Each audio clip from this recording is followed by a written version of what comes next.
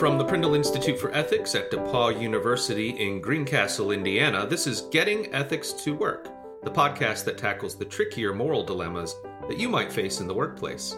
I'm your host and Prindle Institute Director, Andy Cullison, and with me is our producer, Kate Berry. Hello. For each episode of Getting Ethics to Work, we discuss a case or issue and unpack the difficult and often hidden ethical tensions that can make it hard to get along with others at work. And by the way, case is just an ethicist word for story. Now, before we get started, I want to remind everyone that we are not lawyers and are not offering legal expertise. But as an ethicist, I can help you feel better about being such a disappointment. And if you'd like what you've been hearing and want to help us out, the best thing you can do is recommend the show to a friend or leave us a review on Apple Podcasts. I hope you'll consider doing that. So, Kate, what's the case today? Well, Rita has a great manager, Joyce. Joyce has created a healthy and supportive team environment, helped Rita with professional development, and has gone to bat twice to get Rita raises. But Rita is considering taking a job with another company in another state because it offers more money, possibilities for advancement, and opportunities for her partner. Joyce promises Rita that she will be promoted soon, but it isn't really up to Joyce, and Joyce's boss moves slowly or not at all on these kinds of things. Rita knows not to hold her breath. It seems clear that she should take this new job, but she feels like she'd be betraying Joyce, who's done so much to help her over the years. Joyce will have to train someone new, and it might mean that a big project suffers. Joyce has already told her she'll be really disappointed if she leaves. Rita wonders to what degree she owes loyalty to her company or to Joyce. So, I do think there's this interesting thing in corporate culture that has to do with loyalty, right? Yeah, it doesn't seem like in some places it's enough that you like your job or you have a job there or you're happy with your job, but you're also loyal to your company, which seems like something so much more than just that is where I work. In general, loyalty is just an odd sort of virtue that sort of, it's like a demand for fealty in some way. And I think it can be kind of weird for people to think that a company could demand that of you. But then again, there's people who are in Rita's position, like, you know, someone like Joyce has really been there, been to bat for me. I think they do sometimes kind of feel that tug of loyalty. And I think it's really hard to decide, you know, when, if at all, should we take seriously the idea that we should be loyal to a company or a person in a company? That's a really tough question. Yeah. So should we start at the beginning? I think I remember loyalty as one of those like high virtues, like Aristotle's virtues. So there's a long history in philosophy talking about this kind of virtue of loyalty. That's the other reason I'm excited about this, because I think we can kind of do a little bit of a dive into some background on the virtues and what some philosophers have said about these things. I think we might be able to shed a little bit of light on what someone in Rita's position might think. So if we could sort of unpack all this for someone like Rita to consider, and then it would make it easier for someone in Rita's position to answer that question, like, do I have some kind of duty of loyalty to my company or someone I work for? Okay, well, that sounds good to me. So let's get to work. I suppose we should start by just getting a kind of candidate definition of what it is to be a virtue on the table, because that'll sort of help us unpack what someone might think about loyalties. So the Stanford Encyclopedia of Philosophy entry on virtue ethics, the author defines a virtue as an excellent trait of character, calls it a disposition well entrenched in its possessor, something that, as we say, goes all the way down, unlike a habit, such as being a tea drinker. To notice, expect, value, feel, desire, choose, act, and react in certain characteristic ways. So to possess a virtue is to be a certain sort of person with a certain complex mindset. And then the idea that some virtue ethicists say is like, loyalty is like that, or they question, is loyalty, should it be something like that? So to question whether or not loyalty is a virtue, and there's debate about this, whether or not it's a good thing or not. Yeah, I'm interested that there is any debate about that. It seems like it's always included with like generosity, honesty, that it seems like it's one of those. So what's the question there? If it's good to be doing, you should do it anyway. And if it's not good to be doing, loyalty doesn't seem like it's much of a virtue at all. Another thing that makes people concerned about the idea of loyalty even being a virtue is that it seems to ask that you suspend good judgment. Loyalty could run counter to some of the other virtues, right? So it seems like, so some people think maybe we shouldn't count it among the virtues. Yeah. If your friend was asking you to murder someone, with an extreme example, being loyal to a friend does not go so far as to say you've got to stick by them no matter what, even when they've like gone dark and have started asking you to do really bad things. That's not a demand of loyalty, if loyalty is a virtue. I remember in our Friendships at Work episode that we talked about the virtues, and especially it was Aristotle's idea of how friendships work, right? That they're supposed to make you better people, that like you and your friend work to make yourself better and better. And loyalty in this case would not be working in that way, and so would not belong to that set of virtues. That's the idea. And you should always be loyal to these good ideals. But when the people in charge aren't doing good, you're no longer obligated to be loyal. That's sort of the idea. So how do we take all these things that we've discussed about loyalty and start applying them to Rita's case and try to figure out what she should do? What's going on in Rita's case is she's wondering, has the company done something for me to a degree that I've suddenly incurred some kind of duty to be loyal? I think that's what someone like Rita is worried about. And so I think it's interesting to think, under what conditions would an organization do something for you that would make you feel loyal? And we'd agree like, yeah, maybe you do. Maybe you do have a duty to be loyal. And I think if we throw out some of those examples, I think we can then compare those to anything going on in Rita's case and see if there's similarities or disanalogies. So I'll tell my own story. I feel some kind of felt obligation to DePauw University because I was a Rector Scholar here. The Rector Scholarship is DePauw's most generous scholarship. And if I hadn't received that, there's no way my family could have afforded to send me to DePauw without me having to take out loans or something like that. And I really valued my time here. I think it prepared me very well for my career. And so, I feel like some kind of sense that I should look out for DePauw's interests or something like that. And that comes because they did so much for you, right? Where we feel pulled to be loyal to an organization, it has to do with something like a sense of deep gratitude that we have for some significant good that they're doing. And so we kind of feel like we need to pay it back. And one way to pay it back is to align yourself with the interests of that organization. And that's where the loyalty comes in. You can pay back an organization by being loyal, making their interests your own. So does that apply to a company that you work for? That's the good question, right? So if it seems like if you do have obligations to be loyal to an organization, it probably has to do with some significant amount of good that they have done that you should be grateful for. So now going back to Rita's case, the question is, has the organization done some significant amount of good for Rita for which Rita should feel gratitude for? And I think it's a little harder in the case of an organization itself that's your employer to draw that out. But I mean, what do you think about that? Well, the company might say, well, we gave you a job. Times are tough. You work here. We pay you money. You get your benefits. But those all seem to be what you get because you do labor. They don't give you the money out of their goodwill. That's right. It wasn't charity.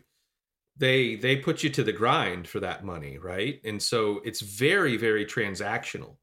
Additionally, in the case, it sounds like Rita actually has some problems with the company, that her manager Joyce keeps saying, you're going to get this promotion, but the company is not moving forward with it. So in fact, the company is maybe not treating her that well.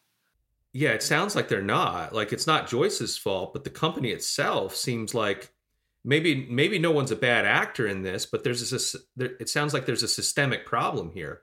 And so you certainly shouldn't feel like you owe loyalty to an organization that's got systemic issues that are causing you harm or holding you back, right? They're not doing you a whole lot of good. Right.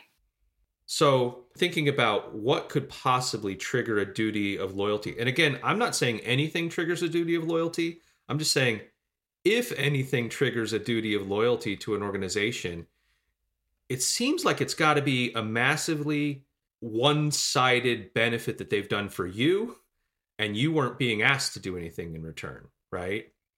And jobs aren't like that. Even if they give you a great benefit, they're getting something from you in return. You're reciprocating with labor.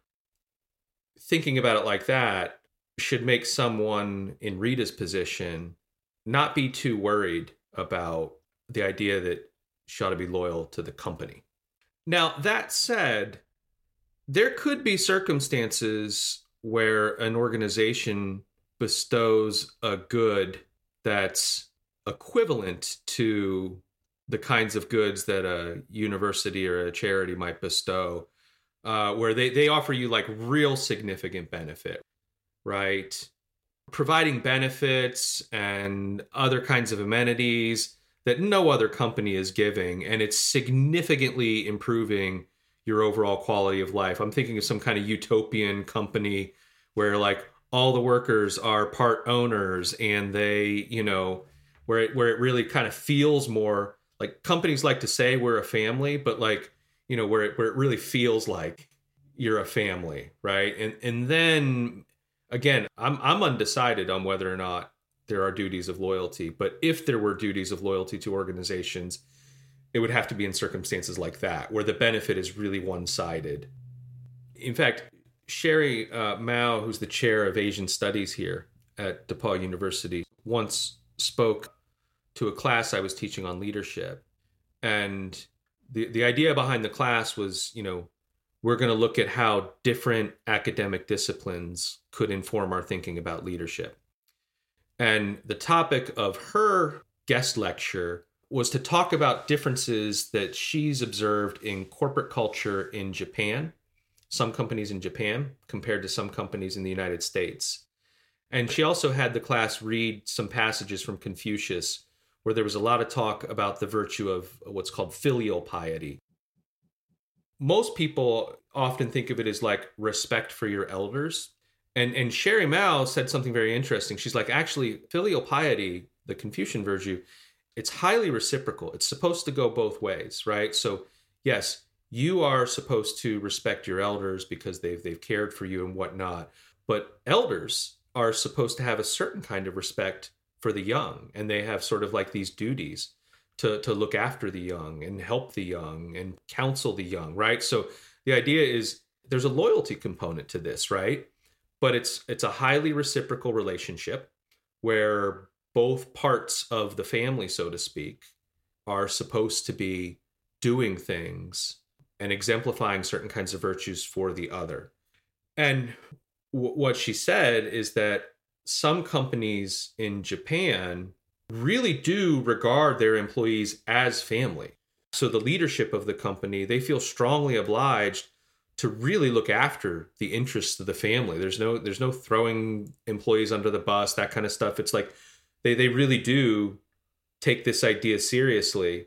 And, you know, according to Professor Mao, the idea of reciprocity is much more prominent in Eastern philosophy, and it might explain some of our intuitions here, right? We're a company to really take on the attitude that we're a family, and it's not just a kind of lip service thing that you might think that companies in this country are sort of doing when they say we're a family. You know, that's a context where you might think if loyalty is a thing, if a company were genuinely taking this reciprocity notion seriously, then maybe there would be duties of loyalty. And this might also explain why we sometimes can sort of trick ourselves into thinking we need to be loyal to a company. Because if a company really does play up the idea, oh, we're all a family here, and we look out for you and you look out for us, if they say those things, it can make the brain be like, oh, we are a family. Oh, and this is what families do. But if they're not living that out, right? If they're not actually behaving the way you would expect family members to behave with one another, then they're just paying lip service. It's not a genuinely reciprocal familial relationship. But our brains, I think, could trick us into thinking, oh, maybe I do have a duty of loyalty here. We are a family after all. Well, I was thinking about this idea of owing, especially considering how good Joyce has been to Rita. While Rita worked for Joyce, she probably did owe her some things. She probably owed really excellent work. She may be, considering the number of things that Joyce has done for her, she might have owed, like, taking up some slack. Like, if someone was sick, maybe taking up someone's work, or working a little bit of overtime to finish up a big project. But I'm not sure that that means that she owes to not advance in her career, or not to move someplace where her partner would also have a better job. That seems like disproportionate to what Joyce has given her.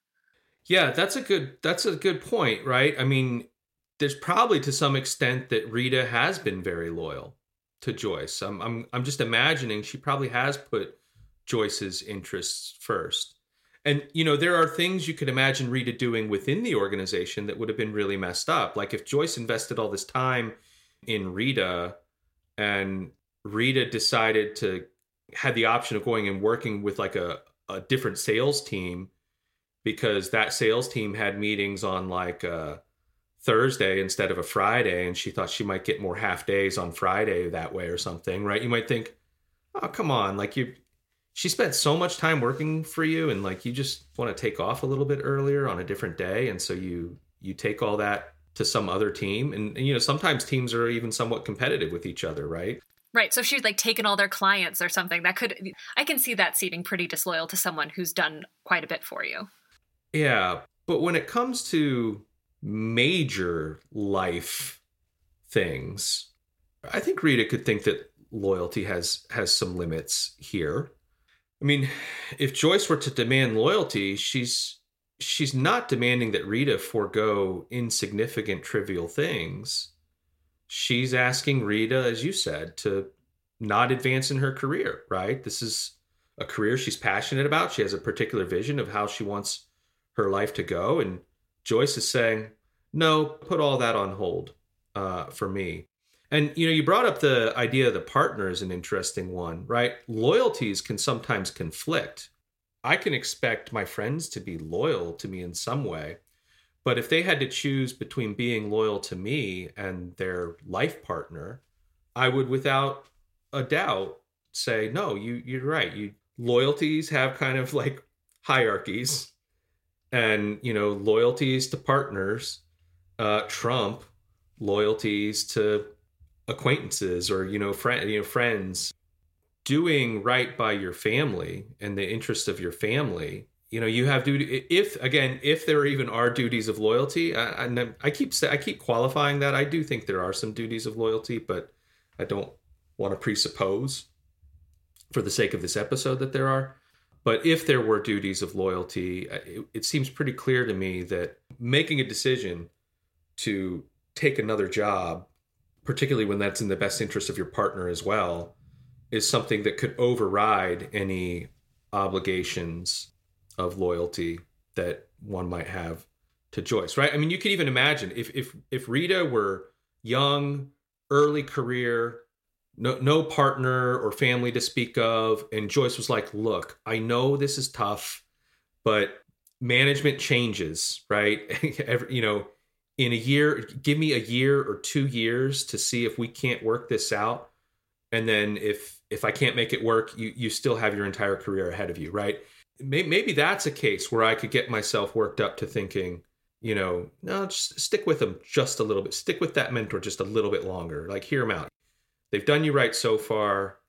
You're new to this. Trust them, trust their judgment. Give them that year. Right. I think the idea that if loyalty is owed, it depends a lot on the degree of the benefit, like how significant is the benefit, and the degree to which the company is willing to empower Joyce to do right by Rita, if that's really what's going on in this case. And for a boss to demand loyalty, because look at all these things I've done for you, but the boss is not willing to change the system that's harming the people that work for her.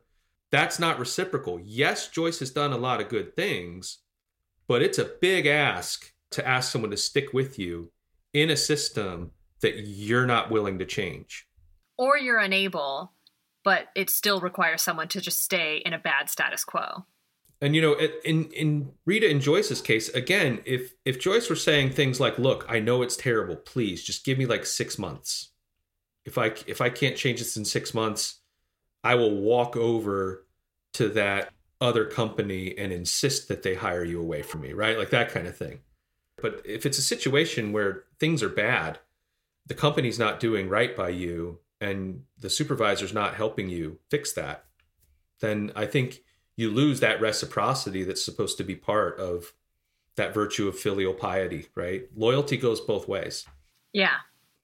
Back to the original case, when it comes to thinking about leaving the job, loyalty can take different forms.